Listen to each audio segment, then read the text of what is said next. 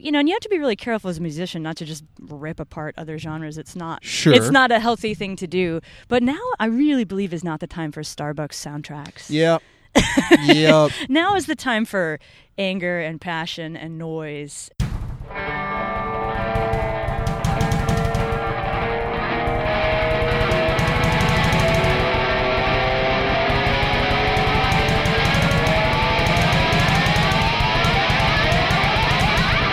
Hello and welcome back to the Earfuel Podcast. As always, I'm Joel Freemark, and you can follow me on Twitter at @GetEarfuel and @TheDailyGuru. The podcast is always available in the iTunes and Google Play stores under Earfuel and at GetEarfuel.com. What you heard at the top was a moment from my chat with the wonderfully talented Anna Coogan, and that interview is coming up in a bit. First up, though, the brand new album from Mark Lanegan hit shelves, so let's take a closer look at it. There are few artists I look forward to new records from as much as Mark Lanegan, as whatever he does, it's guaranteed to both be completely unique and outright captivating due to the way he constructs songs as well as his voice.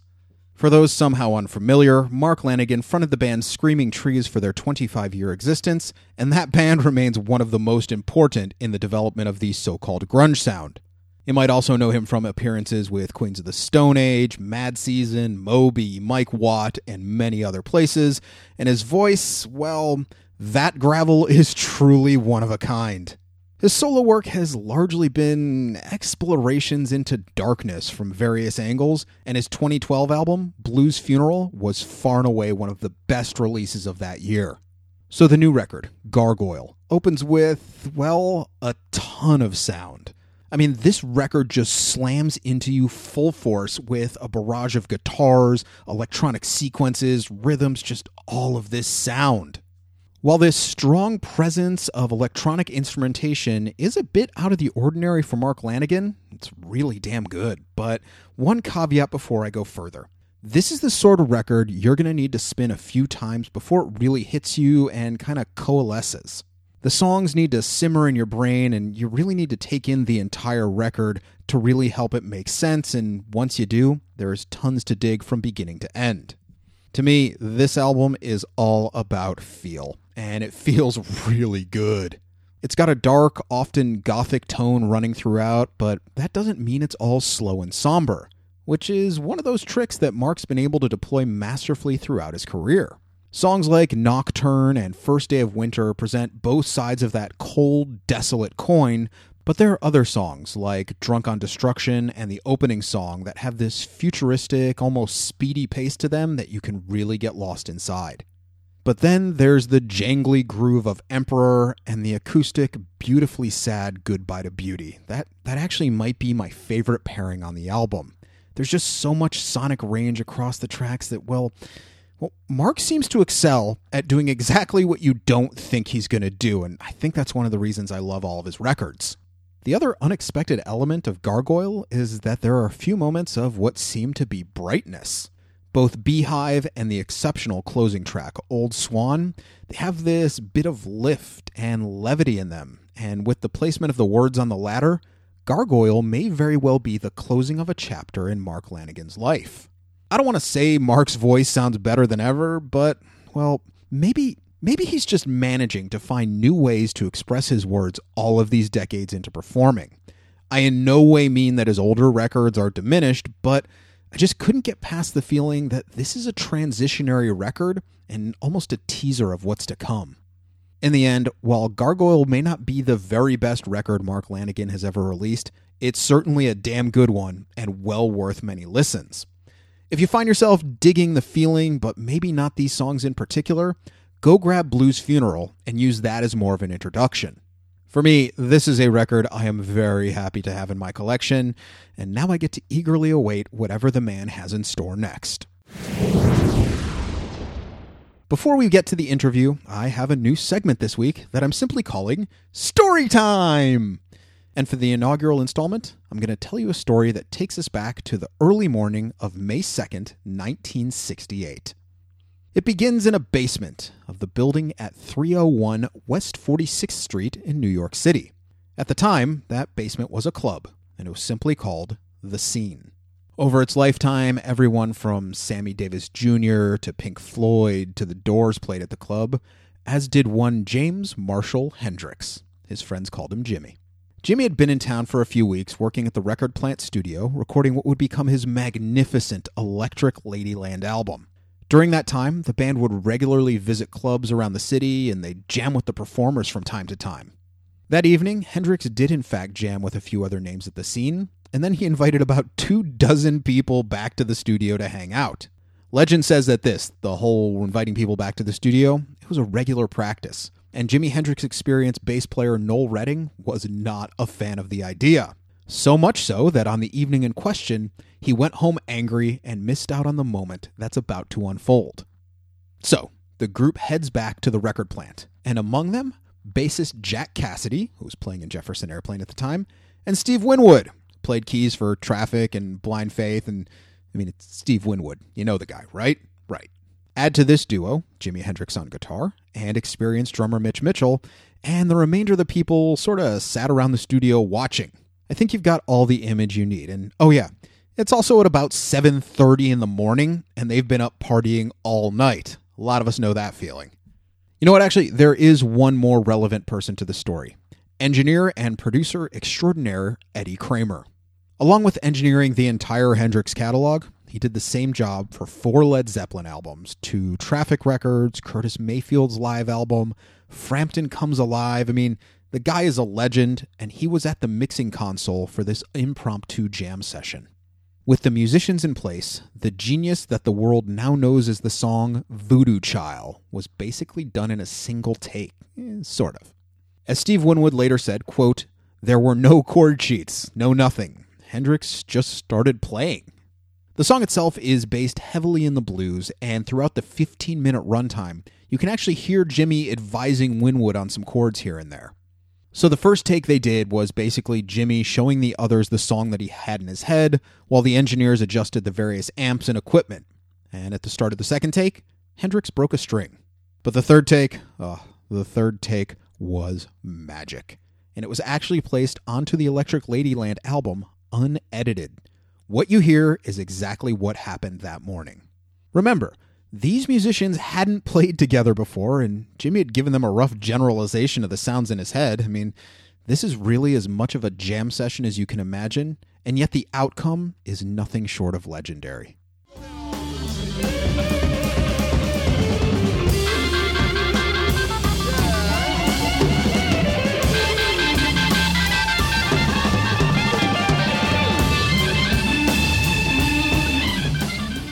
On many levels for me, this is Jimi Hendrix in top form. The impromptu band are completely locked in with one another, with Winwood pushing to the front a number of times for these fantastic solos, and Mitch Mitchell here, he shows just how well he can read Hendrix, because he completely anticipates Hendrix's seemingly sudden changes in direction. Check that out. It's fascinating to focus on. Jimmy himself absolutely slays it. Whether he's digging deep into his blues roots and schooling folks on the power of the notes you don't play, or if he's sliding into the background almost duetting with Winwood, or those moments when he absolutely rips a blistering solo, Voodoo Child is all you need to hear for anybody questioning Hendrix's place as one of, if not the greatest guitarist ever. This jam would take on a second life as the very well-known Voodoo Child's Slight Return, which was recorded by the Jimi Hendrix Experience proper the next day, but it was just as much of an improv as the full original version.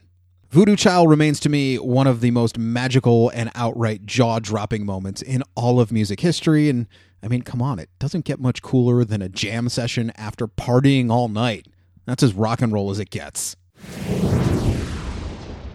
Moving on. Using a word like eclectic or diverse doesn't really cover it when it comes to Anna Coogan. Bringing together elements of psychedelic and folk and rock and opera and country and pop and so many other styles all on one record make it unlike anything else you'll hear. Add to that the strong underlying messages. They're political, they're personal, they're social.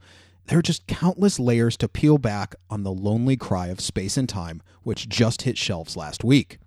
But even in the midst of what is a very frustrating and difficult time, you cannot deny the presence of hope in these songs, and that for me is what really separates her from the pack. Oh, and she also releases all of her own music independently, which, I mean, come on, that's always awesome. Anyway, Anna and I sat down in the park last week to discuss her new album, touring, her past that stretches from opera houses to marine fisheries, and everything else in between.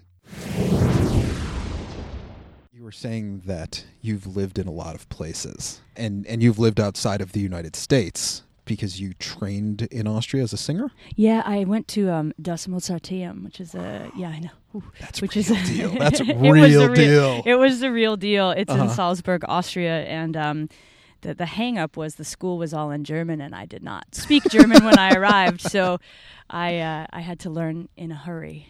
So what brought you there? So your early passions then must have been in the more classical musical forms? So I trained as an opera singer from when I was about 11, and it's just kind of the thing that happened. It wasn't like I was pushed that way by my parents or anything. I really loved to sing, and I really just wanted to take voice lessons, and I'm not a Broadway singer. It's just not the gift that I was bestowed with.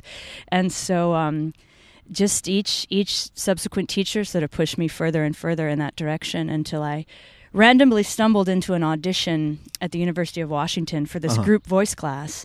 And the two teachers kind of looked at each other, and within a year I was in Austria. Wow. So that was about as serendipitous as the rest of my life has not been. Wow, that's amazing. So when you were growing up, was there a lot of classical and opera in the house, or from your parents? Always, yeah. I mean, every Saturday. I think it was Texaco then, right? Now it's Toll Brothers. Yeah. I can't keep track.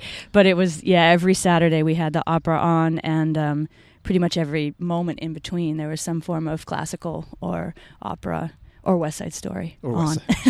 So it was a very musical upbringing then. It really was, and neither of my parents are musicians, so they just really, really love music, which is kind of neat. Just big fans. Just and genuine fans. You just picked up on it. Yeah, That's I awesome. must have. So, with the new record, then it begs the question, where did the rock and roll come in? That's a better question. Yeah, I as much as I loved being an opera singer, I also really chafed against the rules. There was a lot of rules. In Austria, there's a saying that man muss, and that means one must. Okay. And then there was sort of a long list of how one must be. And I really felt that. And I had wonderful teachers at the Mozarteum. I really mean no offense. Sure. But there's just a much different culture there. At least there was 20 years ago.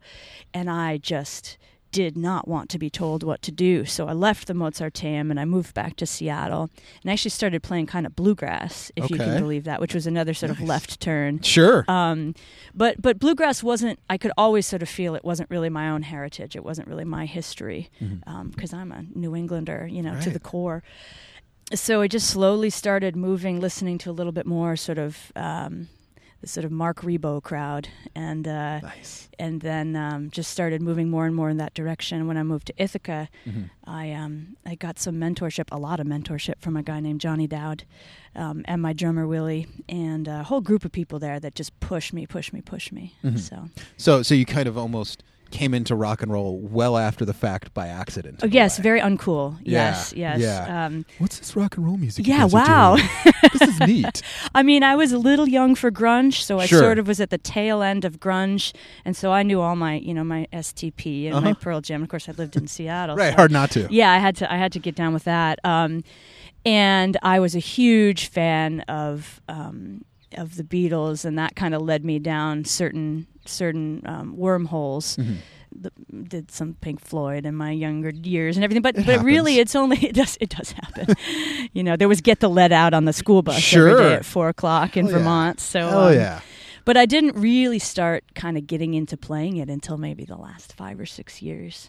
So then it's been very recent since you have been on stage doing that style. Doing this style, yeah. For a long time I was touring as kind of a Americana folk artist, and that had its place, but I just kind of woke up one morning and thought, it's not quite me anymore. I got to do this. Yeah, I had my 8-year-old cousin came up to me after a show and he goes, that's not you. So the best critic there is because he's honest. He was super honest. He has no angle. Yeah, no. Nice. So did you feel that when you started this transition away from that kind of strict Americana style, that you were able to express new things that you couldn't quite access? Oh, everything. And I mean, and that is my own limitation. I mean, people can express. I just saw a Gurf Morlick show. We were on the road, and he was at the earlier show that we played, and he can express anything. Yeah. You know? Right. So there you go with the acoustic guitar, but I had reached my own limit at that point. And once you start getting all these effects and you've got these Moog synthesizers that Willie's playing, and it opens up this whole almost like space universe. And within that space universe, you can sort of lay your ideas down. Just gives you more diversity. It's so much depth. I think of it as this really sort of three-dimensional sound that's being created, and within that you can kind of place. I'm moving my arms all around here. You won't be able to see. It works great for this medium. I'm really good with this media. But in this, you can really see the depth, and you can put your ideas down in a different way almost. Well, and you can feel those dimensions on the new record. You really, in case you need someone to tell you that. Thank you. You can really feel the dimensions on the new record, especially the title track. Yeah. To me is such a great way to open the album, because you really do get pulled in and you feel just kind of the space surrounding you. And there were moments where I was like, this is very Flaming Lipsy in that, it borders on the psychedelic. Right. So throughout the new album, you really seem to touch on so many different genres. Dangerously, I think. It's very risky. But it works. It works. It just does. For me, I heard moments where there's country influence going in there. The psychedelic, like I said. You obviously pull your operatic training in there. When you went into it, did you know you wanted to do a concept album, or did it kind of just happen? We really wanted to pull these themes together, and that's something I'd been thinking about for this. So Willie and I have been playing for about 3.5, maybe 4 years at this point together.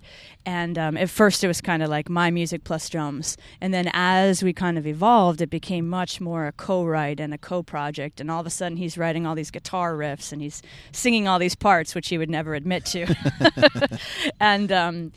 And it really just started to come together when we started doing the film scores. That's when I realized that this stuff could be tied together, because so much of a film score is sort of ambient noise that's getting you from part A to part B. And so it doesn't have to just be 12 songs.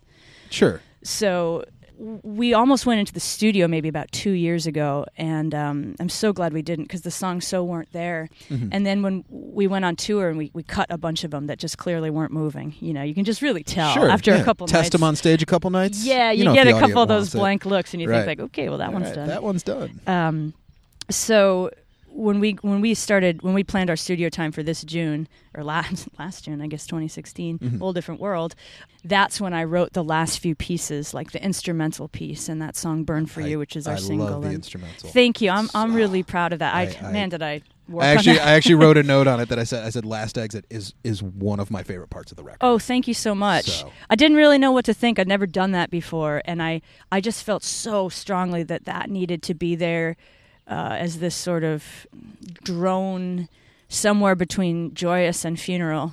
Yeah, and it's got this fantastic tension on it that I really, really liked. It worked. Yeah, thank you. It's nice to hear it because, you never know. And it doesn't work for everyone. That is clear, too. Sure, so yeah. But that's good, I think. Yeah. And it's one of the fascinating things that I really like about the record is that the music tells as much of a story as the lyrics do in many points. And because it came after the film scores, then I think that's why, at least for me, it has such a cinematic feel to it. Yeah, those film scores really kind of rocked my world. And I would advise anyone, you can just get an old movie and score it. Just rescore it. You can just do it. Yeah, I mean, we were hired to do it, which was extra nice. But I was telling a friend of mine, like, just try it. It's so interesting, and it gives you such a concept. A lot of times there's not really much going on in the background. Yeah. It's just maybe like a little bit of a Moog synthesizer. Something like that. Gotta love the Moog. God, do I love the Moog. and the fact that it's become such an underused instrument just makes no sense to me. Yeah, I mean, the great thing about Willie, if you see us live, is that he's playing the Minotaur pedals with his left foot and he's drumming with the rest. This is really happening all in real time. And then he'll kind of do all the filter sweeps and the LFOs and all that stuff that I'm just on the edge of understanding. Sure. He does it all at once. Wow. He's really got... That's quite the brain. I love that. So other than, Last Exit, do you have a favorite lyrical? I know they're all like your children. Do you have a favorite lyrical or musical part of this record? I have to say my two other favorite songs are The Lonely Cry of Space and Time, because those lyrics came like all at once in this big, just little universal gift, which I get about once every 4 years. When the muse decides to show up. The muse showed up. Yeah, I wish she'd come around again sometime. And it's never on like a relaxing Saturday afternoon that the muse shows up. Oh, no. She comes in times of great tension. Yeah, I think. Or like 3:15 in the morning when you have to be somewhere at 5. Yeah, no, but that one that one just came to me all at once, and I think it's this.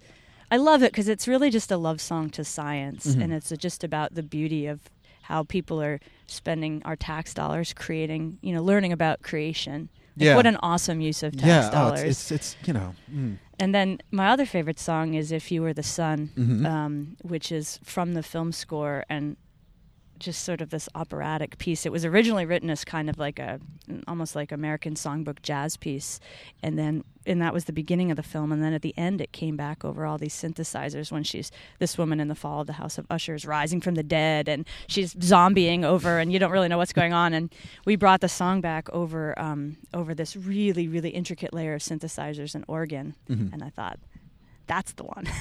It works. So the title track that you love, was that what inspired the whole record then?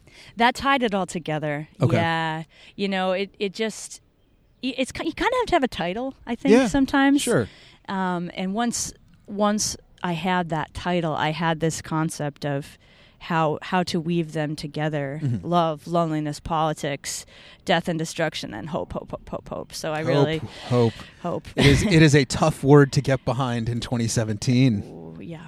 But we're doing it. We're here. We're here. We are. We're listening. I mean, exactly. I hate to quote myself, but I really mean that in that song. We're here.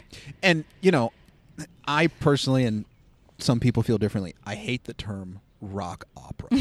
I think it's cliche, and I think almost every time it's used completely incorrectly because it doesn't define it. Where when I was listening to this, I said, you know what, but you can reverse it because I feel this is more operatic rock. It's operatic rock. Yeah. I think Tommy is a rock opera. I'll let that one be out there. But, as much as I absolutely adore Queen, they really like to throw the term at pretty much everything that band ever did. Right. It's theatrical rock and roll. Right, of and course. And it's amazing, and it's some of the best music ever made. So with operatic rock, is that the new genre you're going to try and... It's this genre that I think a lot of this record falls into. Yeah. I am very unclear as to what future writing will sound like. Nothing has presented itself to me yet, and I want to be very careful of trying not to make it, because I think the operatic rock is super cool, and I think it's got a great place, but I think if it's faked, if it's forced because I feel like I have to, it's going to suck. Right. So whatever comes next is going to come next? Yeah, we'll see what comes next. But it's really fun. It's very, very freeing. It's amazing to sing these 2 octave above middle C notes. Sure. In the middle of a bar. Yeah. And it's very incongruous, and I think people are really kind of, I don't know if they like it all the time, but they're definitely listen. Well, and I think it can shift the song in such wonderful ways, like on Burn For You, where you kind of switch the feeling of it about halfway through. It really, it's a bit hyperbole, but it really takes the song to another level. Yeah, and it kind of hammers home. That's a sort of a heavy song. So I think that the heavy vocals are helpful for that. Yeah, and for me on this record, I and for people who haven't heard it yet, I like that it really seems to have this tension, like I said, running throughout the whole thing, and there's this darkness, but it's not heavy. Because you've got cool moments like on was it Wedding Vow? No, it was Meteor. The bounce, it's got that really cool bounce to it. Yeah, that's wah wah wah kind of I forget the word, mogi thing. Yeah. So did these songs come in any particular order, or were you at a point in the record you're like, man, we need a song that feels or sounds like this? That's a great question. They did not really come like that. Well, actually, no, I did write some at the end. Basically, Meteor was the first song that Willie and I wrote that we kind of looked at each other and thought, like, maybe we are a band. Right, this is a thing. Yeah, maybe this is a thing. Because for at the beginning, it's just like, I hire you, you learn my songs, and then that's that. Right. But that one, I think he kind of perked up a little. He had just been coming off the road with Jamie Lydell, so it was like, he'd been out. Yeah. So here I am, like, I have this song for you. Check it out. Check Cool. it out. So I think that song really kind of made the band. So that's, whatever else happens, that's like a pretty important song for us. And then I think Follow Me was also left over from when we were working with a guy named J.D. Foster. That was our previous project. Bass player and producer, really wicked guy. And then they kind of came after that, sort of one after the other, either through the film scores, mostly through the film scores. And then at the end, I wanted just a few more tie-togethers, and that's when I wrote Burn For You, which is sort of a reworking of a song from one of the earlier films, but the lyrics just weren't holding together for me, and Last Exit, and I think that's sort of how it came to be. But we toured about half of it, and about half of them we'd never performed until last week. Wow. So, it was really fun. And and you're like, okay, cool, people do like this. Oh, they like it. Okay, good. All right, we're safe. We feel very confident. I don't always go into this feeling that confident, but this I really felt like, well, I did what I can do. People can like it or not, but I did what I can do. And you like it, and that's what we call artistic integrity. Yeah, which is sometimes a little bit lost in 2017. I was just thinking, I was just doing an interview, one of these sort of written interviews, and I was thinking about, and you have to be really careful as a musician not to just rip apart other genres. It's not It's not a healthy thing to do. But now I really believe is not the time for Starbucks soundtracks. Yeah. Yep. Now is the time for anger and passion and noise and now's the time for some meat in music. Some meat in music, because it doesn't have to be loud, because folk music in itself, you look back to Woody Guthrie, is some of the most revolutionary music you're ever going to find. Very true. And I grew up on punk rock, and punk rock is just loud folk music. Right. It's music of the people. Right. But I see it a lot, and it's not to slam pop music, because pop music will always exist, but where's the Rage Against the Machine? I need some rage. Yeah. And honestly, actually, I'm finding I'm a voice teacher is how I sort of pay all these bills, of which there are many. And I'm actually finding a lot of inspiration in the pop music that I teach to the kids. There's some great tunes by, well, I don't know who wrote them, but that's those groups, super groups, the Norwegian groups, and there's a lot of really cool stuff that I've picked up. In fact, Meteor was very inspired by having taught so much pop music. So there's really a lot of good stuff out there, but I just feel like things need to get a little edgier. It's time. Now is the time. It's a good time for anger it's a really in music, good time. And there are few mediums better to express anger than music. Right. And there's enough to be angry about right now. The list is long. Thankfully we still have this park for now. So then, kind of dovetailing off of that, you are an independent musician to the point where you release your own music. You are your label and things like that. In the past 10 years, things have changed pretty drastically. How have you had to change how you go about things as an independent musician? Well, that's a good question. I got in the early aughts, right at the very, very, very tail end of there being really any kind of support and muscle behind it. And we did. We sold several thousand of this one record, which, today would just basically not happen. But ever since then, it's been pretty similar for me. I've been at the level the whole time where the loss of sales has not hit me as hard because my numbers were never that high to begin with. I sell records when I connect with people as individuals on an airplane. I've sold records to people I've met on airplanes. I'll sell records to the people I meet in small bars and venues, and so it's already just, you can't get more intimate than this. Yeah. I hope I don't have to get more intimate. No, and I think it's the best time. I actually use that word all the time when I say, I have trouble going to arena shows anymore. And it's not because I'm pretentious, because I am a little bit, but I can't connect with an artist. It's one of the things I dig is having that closeness with the performer to just to get it and feel it. I think one of the hardest things for me and from all of my comrades out there is that the mid to small to mid-sized venue is sort of is a dying breed. Yeah. And my music is too loud for your average coffee shop, which is fine. I'm proud of that. Right. Happy to be that. Yeah, I'm very happy to be that, because I don't really need that. I don't need the espresso machine in my ear anymore. But I'm not, ready for the theaters. Please, I would hop on at any point to the theaters, but just being honest here.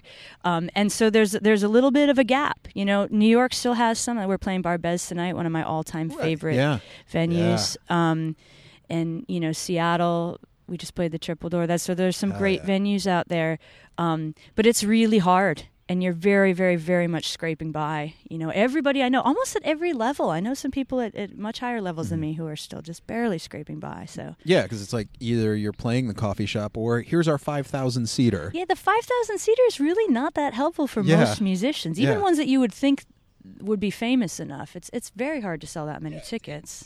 It's just that it's that gap between the rich and poor. It's everywhere. It's at every level of society, and it's absolutely in the musical world. So you're selling out arenas, or you're and and even at arenas, I'm not paying $60 to see most bands. I'm just not willing to do that. I'd rather see the 5 or the 10 because it's gonna be a better show. The one arena show that I missed was the Game of Thrones musical. Yeah. And I would have paid $60 to see that. I'm not saying I won't pay $60 for anyone. Sure. I get it. You know it. I mean, look, the Legend of Zelda Symphonic Tour played up the street from my apartment, and they sold out the Barclays Center. Yeah, I mean, I think that, I make light of it, but there actually is a lot of, it's actually kind of sad that the tours that are selling out are all associated with video games TV, or games. television. Yeah. But, people know about it. Right. It's how it's out there. Now, granted, Tom Petty's still going to sell out everywhere, but, I'd go see him in Game of Thrones, totally. That'd be an interesting double bill. Absolutely. Who plays first is the question. So, but as an independent artist, things like Spotify and streaming music, do you feel that is an aid to you, or? I've kind of given up the fight there. I don't rage against it anymore. I think that, anyone hearing my music is great. Sometimes when I see the amount of plays, I think like that. Now that's great. Now how do I get those people to know me? How do I get them to look a little further? Right, come to the show. Come to the show, buy or some merch. Shoot me an email, or buy a T-shirt or something like that. Because if I could multiply plays times one ticket, right? I wouldn't be rich, but I would be paying my band a little more. Yeah. Which I would kill to do. Yeah. So I don't fight it anymore. I think that times do change. We're not in print media, thank God. So Yeah. But I do think that if you like an artist, find their website and buy their CD after you've found them on Spotify. I don't think Spotify is the reason that this stuff has happened. I mean, This is, they're doing their thing. They're here in town providing jobs. It's hard to, rage against that. Mm-hmm. We just have to find other routes too. Well, thank you for coming by. Thank you so much. And thank you for making the record. It is wonderful and so important right now. Thank you. And we will see you on the road. That's right. Cool.